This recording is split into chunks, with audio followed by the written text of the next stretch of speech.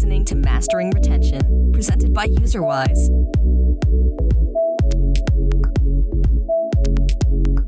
Hi, everyone. Welcome to today's episode of the Mastering Retention podcast. I'm Tom Hammond, co-founder of UserWise and your host today. Today, I'm really excited to be joined with Mike Tomcany. Mike is a game designer doing a lot of amazing things with hyper-casual games lately, and I'm just super excited to dig into the world of gaming with you. Mike, welcome. To get started with, I always like to ask people, how did you get into gaming? What's your story? What brought you to today? Hey, Tom, how's it going? What's going on? I'm super excited to be here.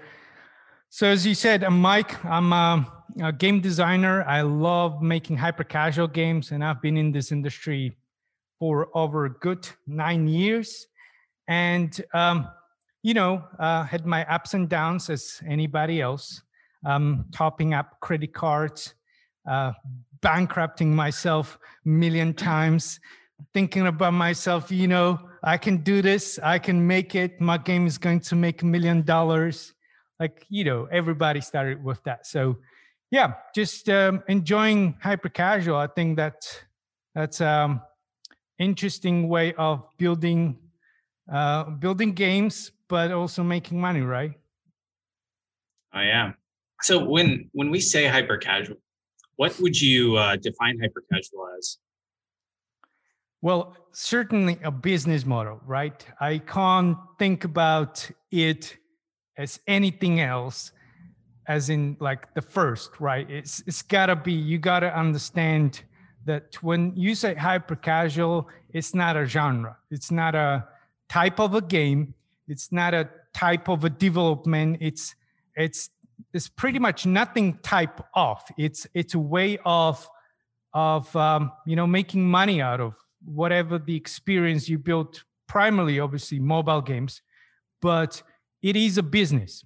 And it took me a while to figure this out. Although all the information is out there, you just have to fail a couple of times to understand that, hey, this is very, very, very performance-driven way of building games and making money out of the games. And I'm not afraid to talk about money. This is one of the things that, hey, people are kind of like, don't talk about money, don't talk about, dude, this is everything, but, don't talk about money. No, you have to talk about money. Like this is one of the ways of building games and making a living out of games is like, you have to think about money first there.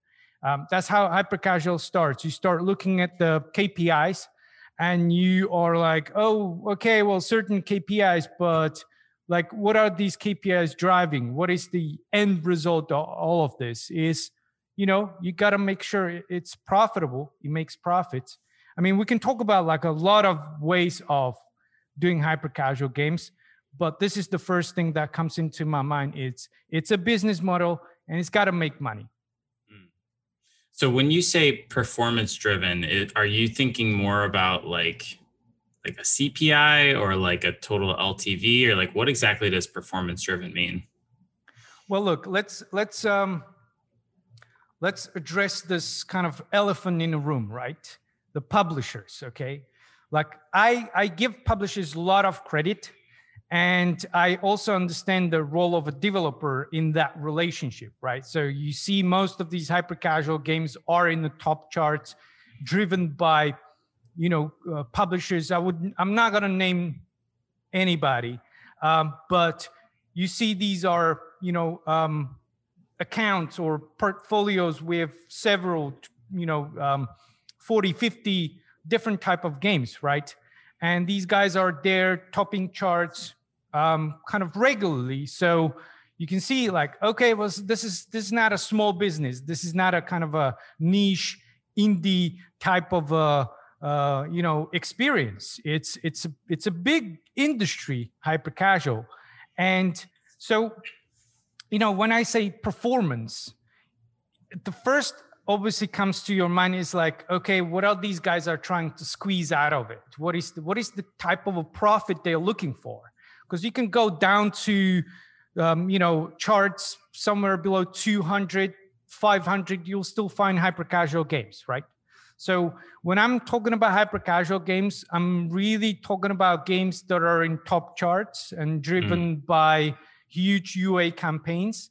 And that obviously means, like, how do these guys get up there if, mostly these are 100% or, I don't know, 90 to 10, or I don't know who does more in-app purchases, but it's mostly IAPs, right? Sorry, the advertising, right? Yep. The monetization driven by the advertising model, right?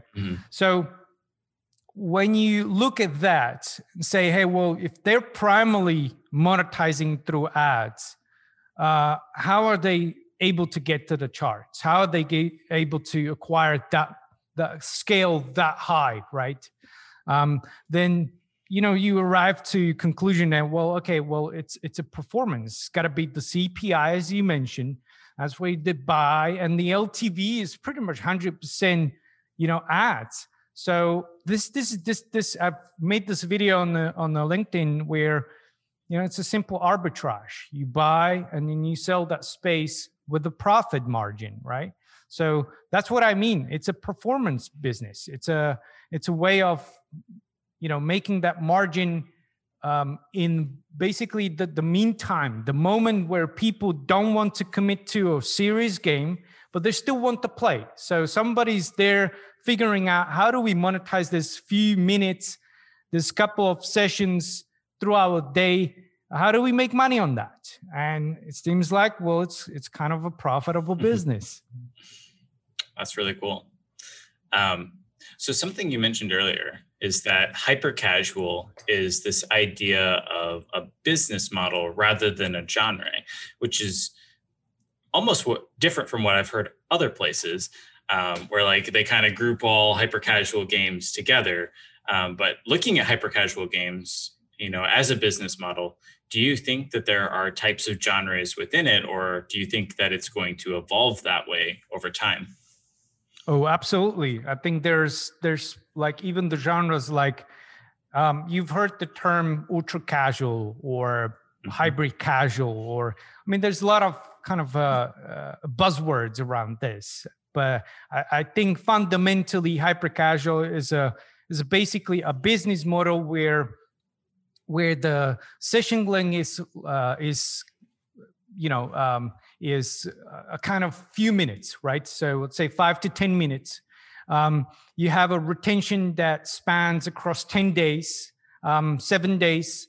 Some publishers have D0, but it's a short retention. You could call it like, everything else is basically the long tail, and the short, the head is hyper casual. Basically, they're trying to utilize that every second, possibly monetize every second, right? Where you can have the player in your game. So within that, you could create any type of experience. You could see these ultra casual, there are almost no games. And the way I define a game is basically having this feedback loop with challenge, right? You got to have a challenge in there. But you see over and over in charts games that almost lack challenge. There's almost nothing challenging you in there. It's just purely interactive experience with a feedback, whether that's visual feedback, it's an audio feedback. It's obviously interactable, but it's kind of lacking the sort of a typical challenge that you find in the games. So I guess within the hyper casual, you can find all type of genres. And my belief is that you can turn anything into hyper casual, as long as your intentions are to figure out the true performance of your experience or your game, and you want to attach that to making money, basically. So that's what I would define hyper casual, and that's what you can turn pretty much any experience into hyper casual. That's really Does interesting. that somehow answer? A little bit. I'm really curious how you would turn something into a hyper casual game.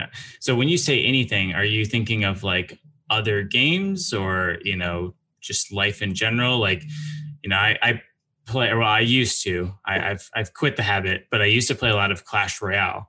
But like, is there a way that something like that could become a hyper casual game? Right. So have you played, I check charts pretty much every day, but Crash Bandicoot, right? Have you played Crash? It is downloaded to my phone and set to be played, but it has not opened it yet. Right. You got to go through. Basically, what I do is every time I see sort of a casual, mid-casual, mid-core, whatever type of a name beyond casual you want to give it, I look at the first 5 minutes. What's the experience first 5 minutes? And I always record myself. I always, kind of wait for the moment when I'm ready to have that 5 minutes, record it, and then play it back and watch myself sometimes I even record myself playing. It's not just a screenshot, but I record myself actually playing. So I want to see the type of interactions with my fingers. And so sort of like where's things on the screen relative to my finger or to the gestures that I'm controlling the game and so on. But anyways, once you play it, you realize that, look, this first 5 minutes, it's hyper casual.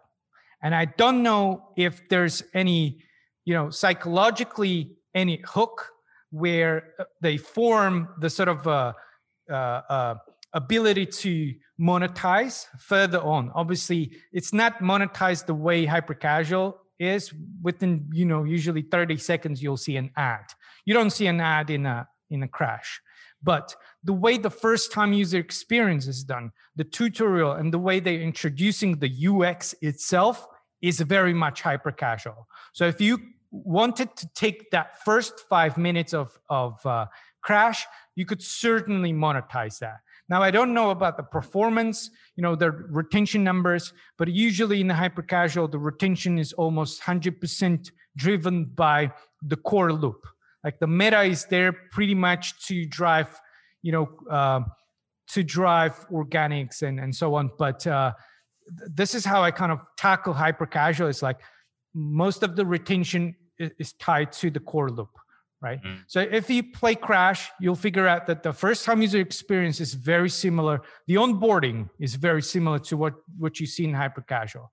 And think about people who play hyper casual. These are usually people who are not necessarily considered players, right? Could be anybody just switching in between, finding a game in the App Store and being on TikTok or being on Instagram or being on any of the social media channels. So they keep switching in between this entertaining channels, right? One moment it's social media, and another moment it's type of a game like hyper casual, right? And they're just spending 2-3 minutes here and there. You could do it for longer, obviously, but just think about like where these people are, what they're doing, and it's unlikely they're going to play AAA game. It's unlikely they're going to invest time into a new, mid-core game or Forex game. It's just basically kind of an onboarding process to have quickly fun, but within the game itself, you click on the ad and you kind of onboard yourself further to more serious games. So I definitely feel like there's a lot of opportunity there.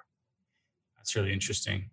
So taking that from a flip side, for everyone that's not making hyper casual games, what are the things that you can learn from hyper casual in terms of like I feel like one of the biggest challenges of any game is if you look at the first 10 minutes, typically you'll lose most of your users by like minute 7. And so, are there things that, more traditional, let's say just mobile free to play games could learn from hyper casual in terms of like, how do I get users to that moment of, aha, this is actually kind of fun and worth my time continuing to play, that maybe they don't have, their tutorials have too many videos or other things like that forced around and like players just don't feel fun and they just, never open that game up again. Yeah, I think I already mentioned this, but the first time user experience is basically the hyper casual KPIs are clearly basically demanded, right? So you have the CPI, that's your performance in the market, whether you can acquire users at scale.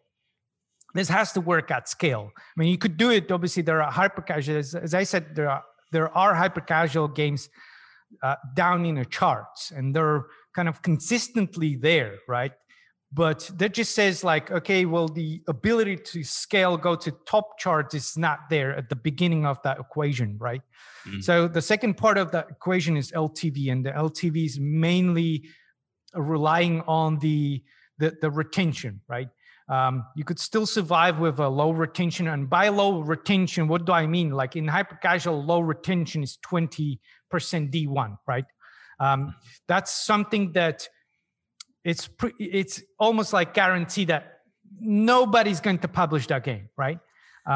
So you climb to 30, people start paying attention. You get to 40, people starting, bombarding you with messages on the LinkedIn. Everybody's trying to grab a little bit. And then by the time you get to 50, everybody is willing to publish your game, right? So the retention is very important in there. And in hyper casual, from my own perspective, the first time user experience is where a lot of hyper casual games have a problem with the retention, right? Mm. So it's either some kind of a user experience UX problem. It's sometimes it's a problem with the tutorial. Sometimes there's a problem with just generally understanding what the concept of a game is, right?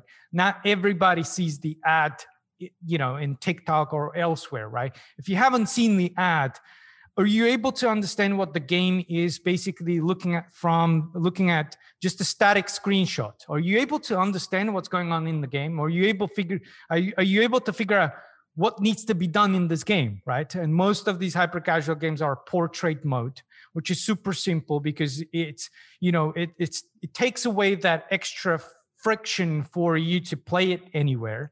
Mm-hmm.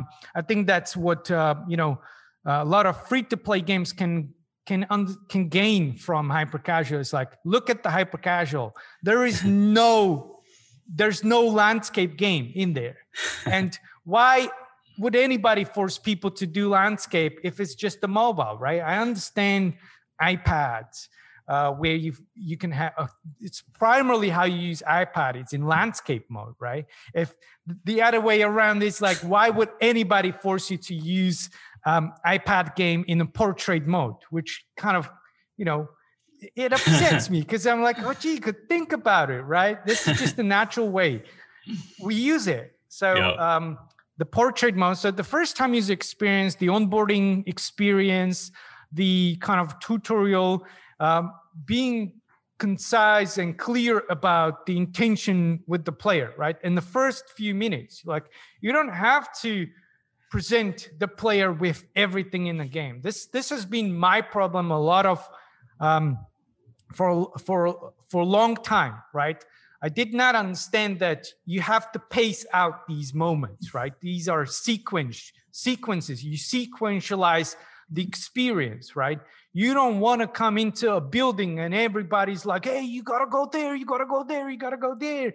And then, the other experience is like you go to a concert, you go to like the experience that we're used to in a normal life. It's not like, everything's staring at you right at the moment. Like the worst thing is that you come somewhere and people are staring at you, right? This is how you can think about those icons. You can look at that UI and it's like, all of these buttons are looking at me. Like, what am I supposed to do? Like, which one am I? It's cool to have the tutorial where they show you, that little button there, here, now click here, click there. But nobody wants to be treated like a kid. And I don't understand why this is to be a tutorial. Why do you have to feel like a baby? Why do you have to feel like I'm completely dumb. I don't know how to play this. Please show me where to click. Yeah. And after the tutorial, I don't even remember where to click. So this is what hypercasual is fantastic. It's the onboarding, and we really utilize every single second of that time that player gives us. You know, it's almost something that I think Apple has always really resided with me on is like all of Apple's things, even like when you buy a computer that's ridiculously overpriced, but like you get it and the packaging is just like all seamless and it's like really white, and like you pull it out and they've got, little packages for things, and it's just really clear what everything is for and how it works together. And you can even see that like on their websites and things like that too. And then, sometimes you get into, I don't know, some like cluttered calendar or something. There's like colors everywhere and it's just a mess. Yep. And you can't, figure that out at all. And I've definitely, got into some like 4X games that are like that. They've got like all this stuff and I'm like, I have no idea what's going on. And maybe the tutorial tries to bring me through, but then, like I play Merge Dragons, and that tutorial is amazing because they like throw you right into the little game thing, and there's nothing you can do except like merge stuff around. And it's literally impossible to fail. But like you learn the merging process by like playing around with it, and like you learn the mechanics. You're like, oh, this is like kind of fun. But they're not just like click here, and you're just like mindlessly falling around, not reading anything either. So that's really great. So thinking about the first time tutorial a little bit and how it relates to retention. I've always heard a lot of people kind of say, well, retention is really just a good indicator of, is this game fun?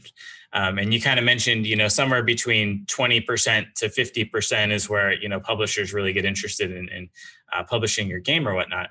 But like, let's say I have, 23-25% day one retention. Is that indicative that like this hyper casual game just isn't fun? Or, is it a problem that something's wrong with my first time user tutorial? And if it is the tutorial, like how would you go about diagnosing that and figuring out like what's wrong? Is there something that's just not clear to players? Is there something I could do better? And, maybe my retention could almost double. Yeah, I think you can't really define the fun with number, right? Like there's no really way to tell, is this fun with this retention? There's all type of games. There's all type of people. Everybody finds something, right? It could be a niche. With 20%, it could be, this is fun for some people that are able to overcome certain issues in the game, right? So it's not necessarily describing whether this game is fun or not, but what it does is it tells you how much friction is in the game, right? Because you could have a fantastic core loop. It could be funny, really funny, but you just put few things in there that people don't get, right? You could put certain things that you see in casual games, or RPGs are a great example of this. Like not everybody is familiar with RPG meta, right? People just don't understand these mechanics, and we're talking about people that not necessarily play games. So the more friction you introduce at the beginning, that can result in dropping your retention, D1, D7. All of these things are impacted by how much stuff do you introduce. Like the example that you mentioned about Apple. I mean, who else does that type of stuff, right? I mean, it's handful. I've got a lot of devices around in my office, but just Apple is like the box. Like I just purchased the M1, Mac Mini. I mean, the box is like exactly the size of that device. There's almost no room spared for rubbish, right? And somebody thought through this. Somebody thought, how to open this box. You've seen boxes like, where do I open this stuff, right? It's exactly the same with games. It's an experience, right? People think about how to make sure that the unboxing therapy is fantastic, right? It just makes you feel like I'm close. I'm almost there. I'm having fun. I'm not struggling with the box, right? I'm almost there. I want to see this baby. The same thing happens, right? You're sending people to your game through an ad, right? So think about the journey. There is already enough friction. They have to go to the App Store. They have to click on the Get button. They have to sometimes sign in. Then they have to install it, wait for 30 seconds or whatever. And then when they arrive in your game, is there any more friction? Or, I'm introducing my pile of BS that I want people, because you're going to play the game exactly the same way I say, right? But you have to account that there needs to be multiple ways that people figure out how to play. And you just want to allow the most easy, the most kind of like the less friction possible. That's better for your numbers. So that's basically, most of the D1 retention can be improved by just tutorial and the onboarding process. And that's my experience. I happen to, just look at the numbers, but you don't figure out anything by looking at the D1 retention. It's either good or bad, doesn't matter. So you're looking at the number, you iterate, you go back, look at another number after a second iteration, third iteration. It doesn't change. Nothing's going on because you're looking at the numbers. You're just like wasting all the time instead of going on and handing off the phone to somebody who would play your game or somebody who would be not expected to play your game, right? Hand it over, and that person is going to tell you more than any of your numbers. Like you could be running for 6 months, all your A/B testing, all your retention metrics. Hand it over to your grandma, and she's going to she's not going to tell you stuff, but you're going to see how she handles the stuff. Or kids are fantastic. I use like whenever I'm figuring out new stuff, I hand over the phone to my kids.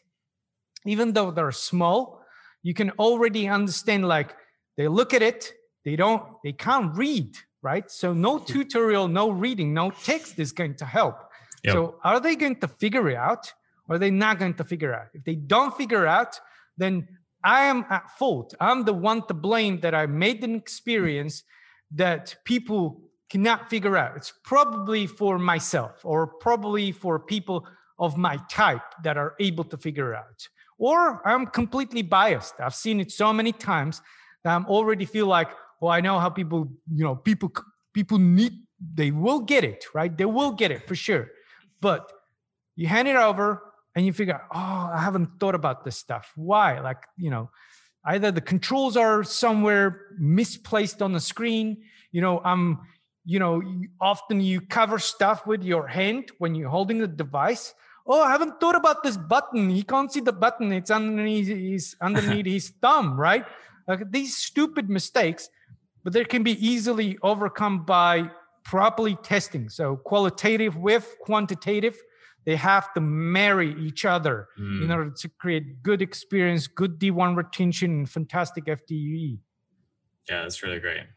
So here's something to kind of challenge all that. Especially in hyper casual, I hear, it's about 1 out of 50 games that are made are actually, worth promoting because the CPIs are, low enough below the LTVs that you can actually scale them profitably. So what is the right ratio of, when to go fast, when to move on to a new prototype versus when to spend time doing, fixing the tutorial and onboarding and all those things versus just move on to a new game? This one's kind of I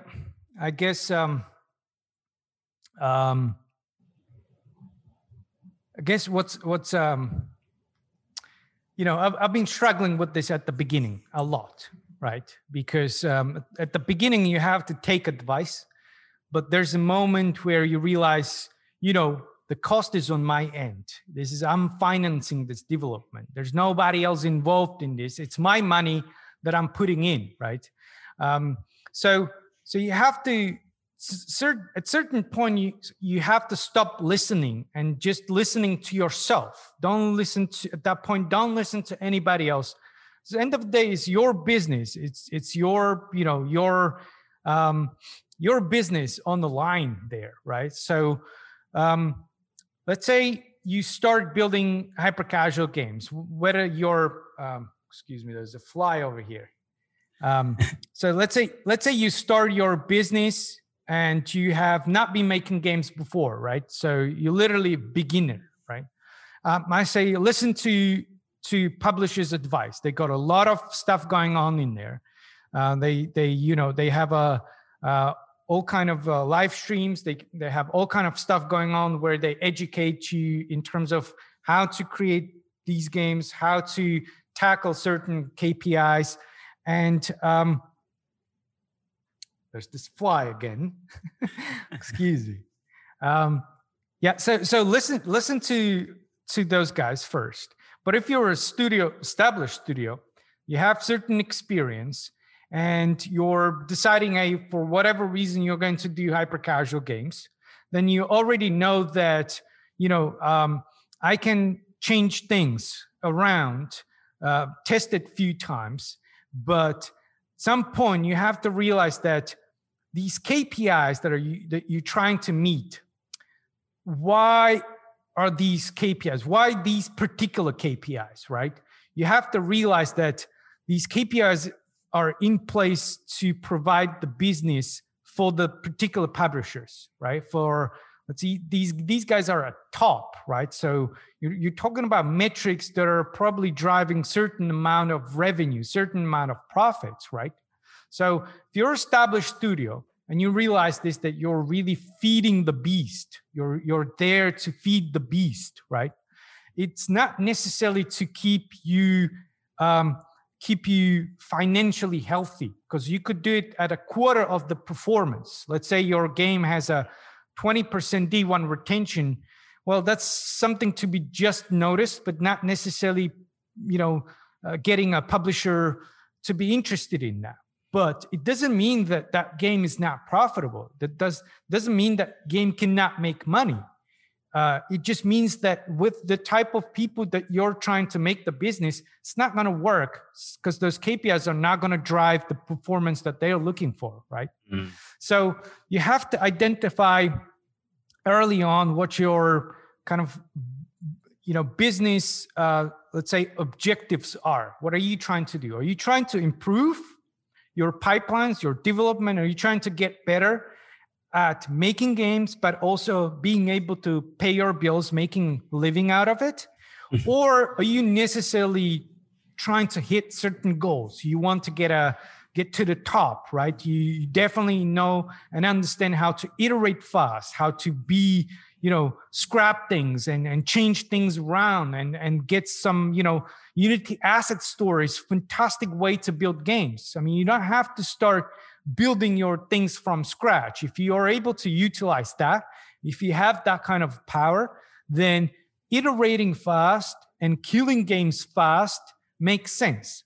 But if you're in a stage where you're trying to understand what's going on, or you have been building these KPIs for some time and you've been scrapping these games a lot, so let's say you have 10, 20 prototypes and nothing really scratched the surface, then obviously you're not learning. So you have to persist a little longer in order to figure out what moves the needle, right?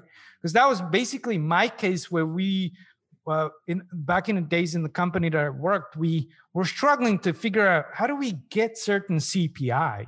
How do we hit certain D1 retention? Well, what I did was for a second I stopped. I was like, why do we have to tackle both of these numbers at the same time? Why can't we just try first CPI and then we try to tackle D1 retention? But that necessarily is not a way. Well, back in 2018, no publisher was doing CTR tests, right? So if you said, hey, I actually have a game that is not a game, it's just a video creative that are recorded from a game to be, then the publisher would say, well, come back when you actually have a published game, because we don't do CTR tests. But nowadays, publishers do CTR tests, so you can get an initial sort of MVP validation of your game. So am I, trying the right idea? Will this idea be marketable? So you can create a video creative and see what the CTR is. So you can estimate what the CPI is going to be. And once you've done that, you have certain validation of that idea. You can move to the stage where, this is what I call stage number 2, where you actually start building an interactable experience, which is to be a game, right? And then you can release that game and start measuring properly the CPI and get a picture of your retention, right?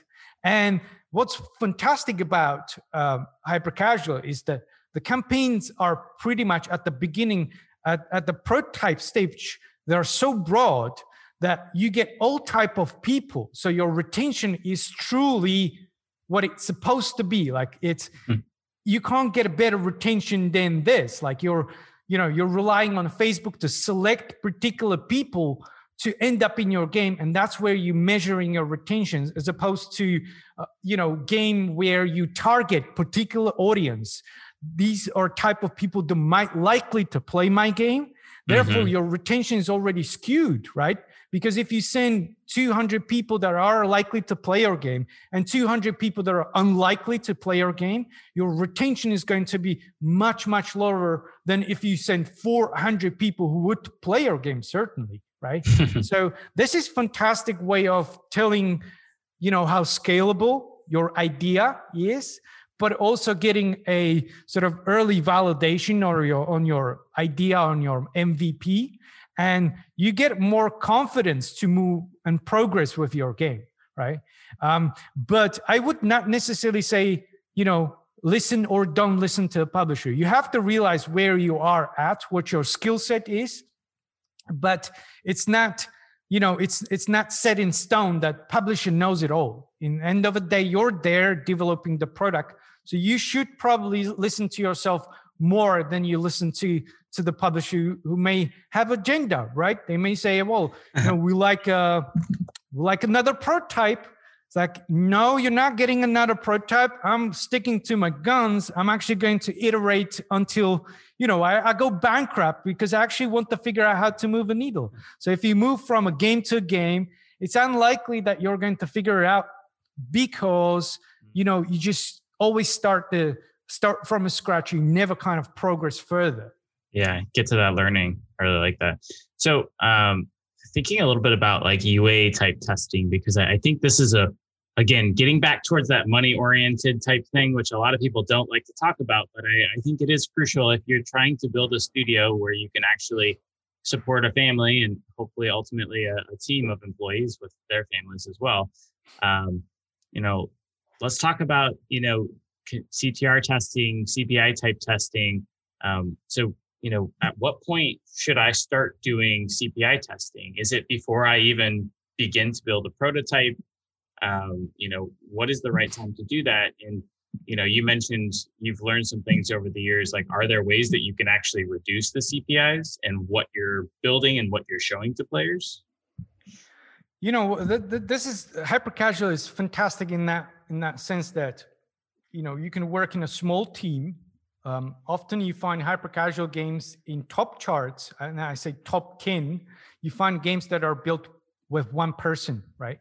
So that one person is wearing many hats, and that means even the marketing guy hat, right?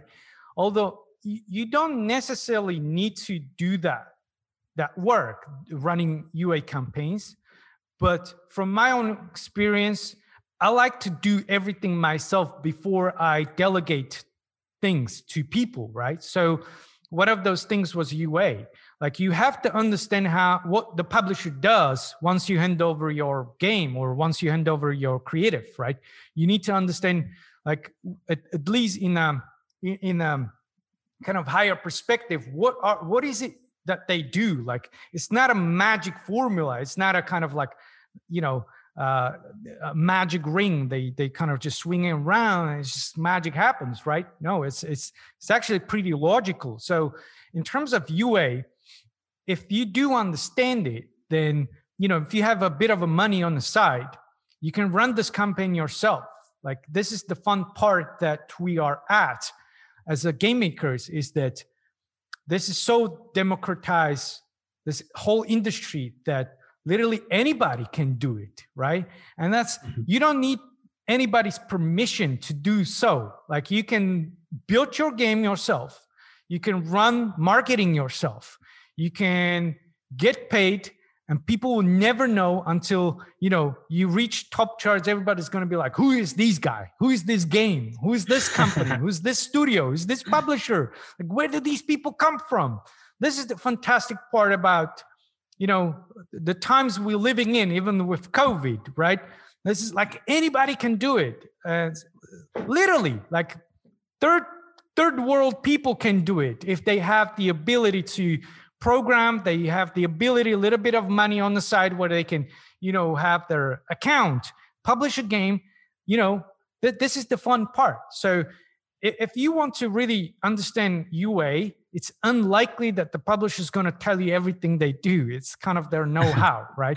Yep. But you can certainly try. And it's not that hard to understand how the CTR and CPI results are, you do need to understand these numbers. So for CPI, you actually need to have a game released. But for the CTR, you can just go to Facebook. All you need is basically have your creative, have your idea developed to the stage where you can record a video, right? So you record a video, take that creative, and go to Facebook and start new campaign. And literally, you don't have to target anything other than go to US, target everybody in US, and launch that campaign, right? And you get certain numbers back from Facebook. Let's say your budget is $5, $10. It's still better to run campaign at that kind of a small budget and understand what the numbers, what Facebook is spitting out. What are these numbers that Facebook is spitting out? And start kind of deconstructing like what's going on in here. What are these numbers? And somewhere along the way, you find like CTR number, or there's a number called result rate, or there's even IPM number in Facebook. And that gives you an indication of how well your creative is converting, how well is your creative performing, right? Are people interested in this type of action that they see in the video? And if they are, then it's likely that your creative has something to it and somebody else will be at scale interested at that, right? So just start getting kind of a, understanding like what are all these numbers and how do I get these numbers? And it's publishers do it at scale. They do it, high performance marketing. So that's UA. And then, for the CTR, you obviously need to send people somewhere from the campaign. So you can easily build a landing page similar to App Store. People just land there. Yes, you kind of trick people to land there, but you can also send them somewhere from that page. You could send them to another game. People will be super happy if you send organic traffic and they don't even know where this traffic is coming from. Well, guess what? Mike is running in Slovakia campaigns and sending people to Crash Bandicoot, right? And he's paying for it, crazy monkey, right? But what am I getting? Well, I'm getting the conversion. I'm understanding what the performance of my creative is. And that alone gives you an idea how the marketing itself works. Within the hyper casual, there's everything. There's this, then you have building a game, and then you also have the kind of a part where you monetize, like you're expecting the publisher to know how to monetize your game. Why? You should be able to understand like, okay, well, you play a couple of games and you see, hey, after every second level, third level, there's an interstitial. Well, that's probably where they make money. Then you have a reward video in there. You can literally get inspiration from all of these games that are already published to get an idea how the publisher is going to make money on your game. Or if you decide to do it yourself, you can get an idea how many ads you need to serve. You can see where the churn of your game is, when people leave, and within that period of time, you can kind of figure out how many ads you need to have in there, and then you also see the conversion of those ads and see how much I'm making here. So you start slowly understanding what the publisher is going to do at scale when they take your game. That's really great. Does that somehow answer? Yeah, no, that was really helpful. So one last little question on CPIs. So you mentioned sometimes you have a game that has kind of the lower D1 retention, let's say like 20%, and part of that might go in is there's always going to be a certain portion of the audience that enjoys your game, and probably a certain portion of people that will never enjoy your game, right? And that's kind of where the targeted advertising comes in. Is there ever a case for like a hyper casual style game where that targeted advertising on the 20% of people that do enjoy your game make sense? Well, I guess the question is, why do people, like, let's say the retention it's D1, right? That's the next day, 24 hours, right? These people can come back in the same day. It would still be within 24 hours, right? It would still be D1, but you also have D0, right? So you could go around this calculation as long as you want. But the point being is that why would 80% of people who click on your ad churn? Like, why would they, that's the question, right? If they see your ad, what do they see in that ad that they're willing to go through the friction of going to the App Store, click the get button, install the game, wait until it's installed, until it launches? Why are they willing to go through the friction and then churn? Like, why? So if you kind of think away, if you think about this in a way that, well, that's just how it is, you will never figure it out, right? You will never understand why the 80% churn. But if you think about it, they churn because they don't find that promise that you've given them in the ad. And you have to start searching for what this promise is in that ad, right? What is it that I'm promising? Not what I see in the ad. What is it that I'm promising these people? Because it could be completely something else that you have not thought about, that these people think that going to be playing, yet they're presented with a different experience. And there's a book, Jesse Shell. He talks about what the game is. It's an experience, but you don't design experience. That experience happens in your head. It's in your brain, right? It's the result of your game. It's not what you've designed. It's the result, right? And that same thing applies for the creative. The creative, that the people arriving in your game, that's the result of that creative. So what is the true promise of that creative when people arrive to your game? I mean, yes, casual people complain that hyper casual are sending bad traffic. People that are, we're unable to monetize these people. This traffic is rubbish, right? I mean, yeah, okay, well, that's your perspective. Our perspective is like, we are able to monetize these people. You're not. It's not a problem with the people. It's a problem with your product, right? Mm-hmm. So that's the way I kind of look at it. So you never know. Like, we are often kind of cocky. We're sort of,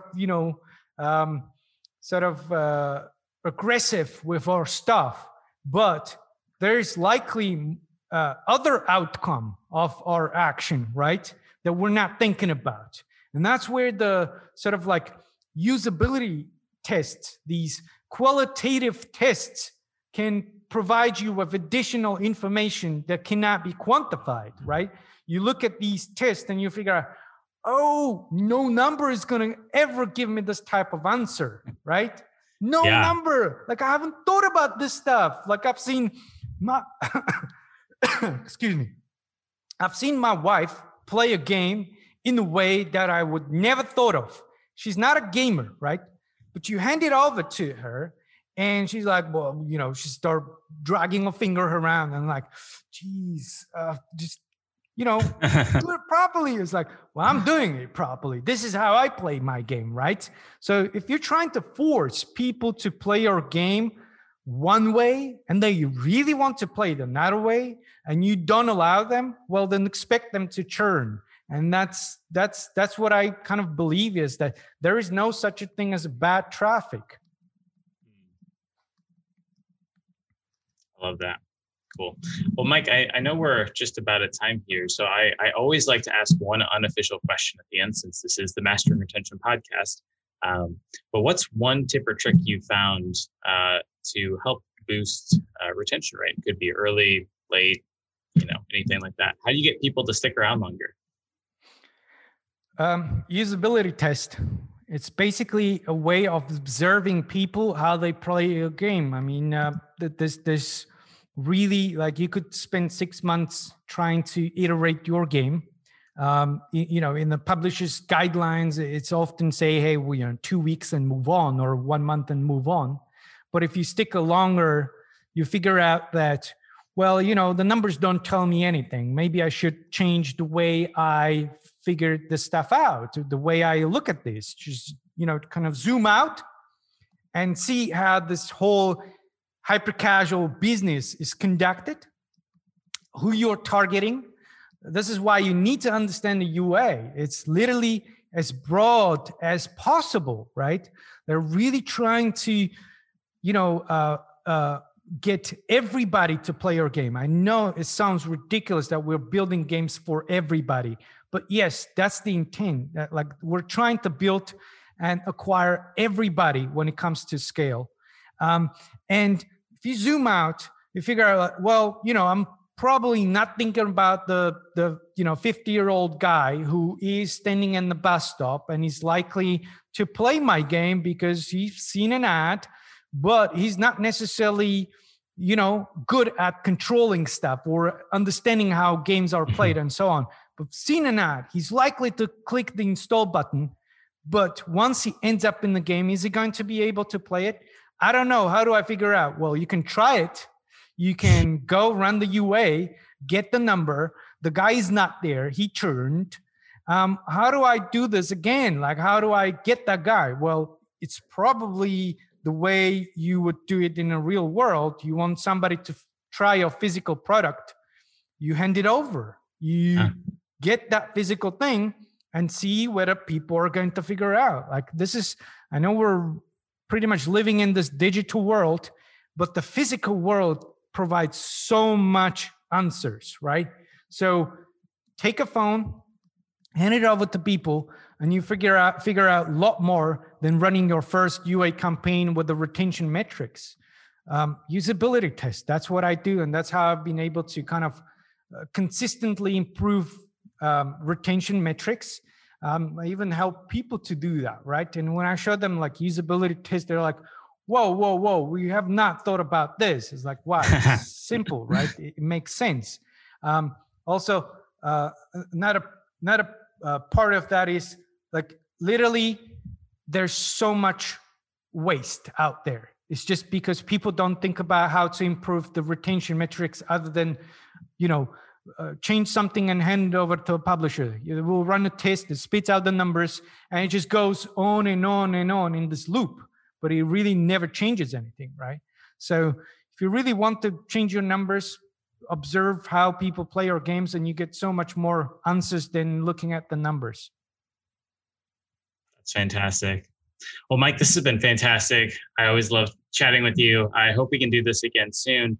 If people have any questions or follow-up, is there a good spot for them to reach out to you at? Oh, yeah, absolutely. Find me on LinkedIn. I'm very active on LinkedIn. I have a big mouth. I upset people.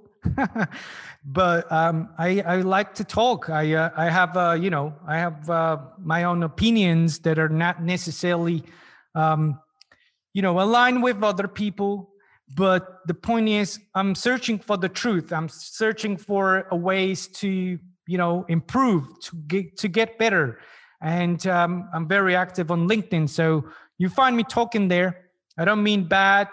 I'm just kind of aggressive in my opinions, and I can back them up. So if you want to have a chat, I'm always open to have a chat on LinkedIn.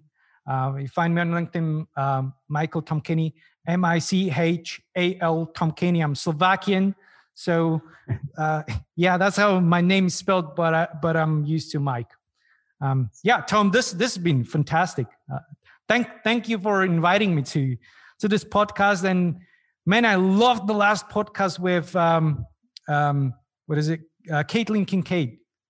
That was fantastic. Everyone should check that one out too. It's game economy design is crazy. I love it. that was a load. Like, I go back to that, just like, I missed this. Fantastic, man. Keep going with this. I love it. Great stuff. Cool. Well, thanks, Mike. We'll talk soon. Thank you very much. Take care, Tom.